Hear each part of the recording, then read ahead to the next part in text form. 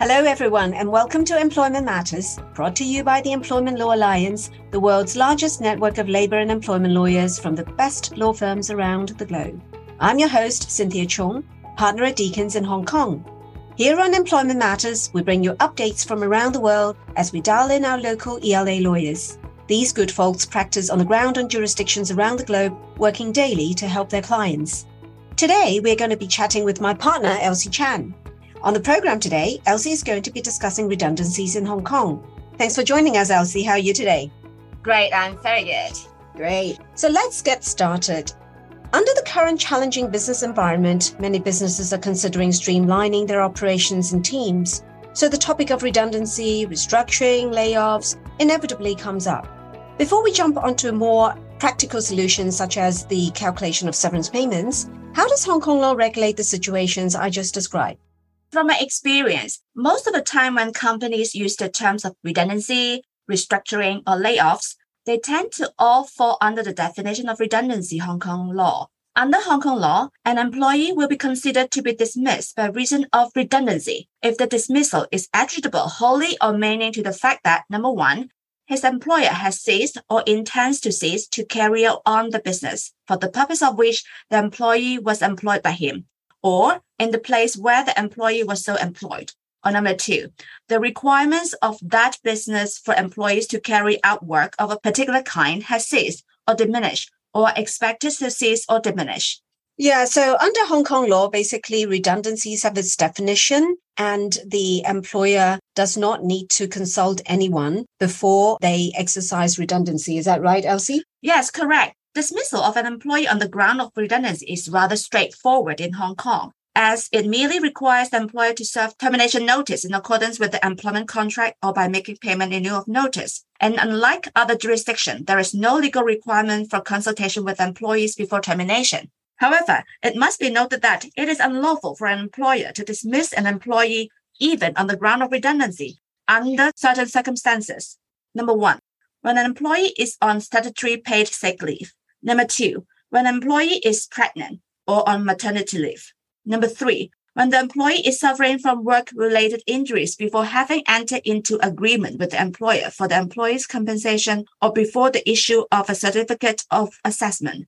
Or number four, the termination is due to the reason of the employees giving evidence or information in any proceedings or inquiries in connection with the enforcement of labor legislation, industrial accidents, or breach of work safety regulation. Two, involvement in any trade union or its activities. Or three, disability, gender, marital status, pregnancy, breastfeeding status, race, or family status, which is all protected grounds under Hong Kong anti-discrimination law. So if an employee is under any of the above situations, the employer may consider entering into settlement with the employee such that employee agrees to resign. If any of the situation I just mentioned applies, you should seek legal advice as to how to proceed. Great. I like that. You always need to go to a lawyer when there are specific situations, right? Okay, so we talked about generally sort of what is redundancy and under what circumstances can an employer not effect redundancy. What about the entitlements of the employees? What would they be entitled to under Hong Kong law if they're made redundant? In addition to the usual termination payments, for example, payment in lieu of notice, annual leave, and any other payments payable under the employment contracts, for employees who have been under at least 2 years of continuous employment with the employer, they will be entitled to receive a statutory severance payment if they are dismissed by the employer on the ground of redundancy. An employee will be considered to be under continuous employment if he provides at least 18 hours of work to the employer each week for a period of at least 4 weeks. So how is the statutory severance payment actually calculated in Hong Kong? There is a formula under Hong Kong law. The formula is the employee's monthly wages, which should be capped at 22,500 Hong Kong dollars times 2/3 times the years of service. Please note that if the employee is dismissed by way of payment in lieu of notice, the years of service adopted in the formula should be calculated up to the expiration of the original notice period. The total statutory severance payment payable to an employee is subject to a cap of 390,000 Hong Kong dollars. After paying the statutory severance payment to the employee, The employer is entitled to seek reimbursement from the service provider of the employee's mandatory provident fund scheme with the employer. Generally speaking, the statutory severance payment can be offset against the value of the employee's contribution account of his MPF scheme with the employer. Please note, however, that this mechanism is now set to be abolished in 2025. However, the new law will not have any retrospective effect. Of course, the above is merely the statutory formula for calculating severance payment, and employers are free to grant more favorable sums. Regarding how much more ex gratia severance payment should be given, some employers grant an additional 1 to 3 months of salary payment. Some agree to grant the annual discretionary bonus as usual, and some simply agree not to offset the MPF contribution as I just described.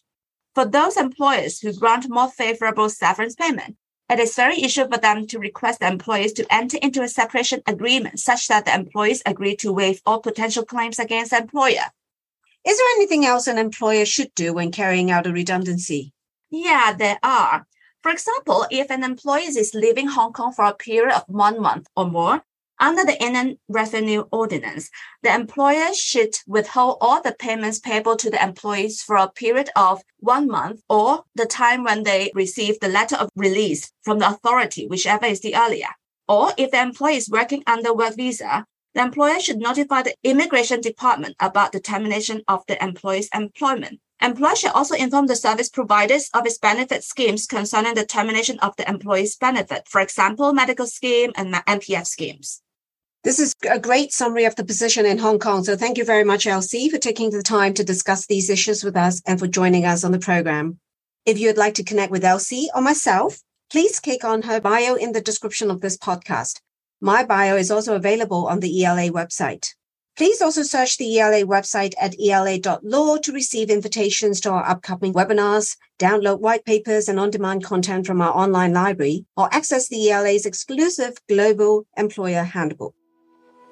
You've been listening to Employment Matters, a podcast brought to you by the Employment Law Alliance, the world's largest network of labor and employment lawyers from the best law firms around the globe.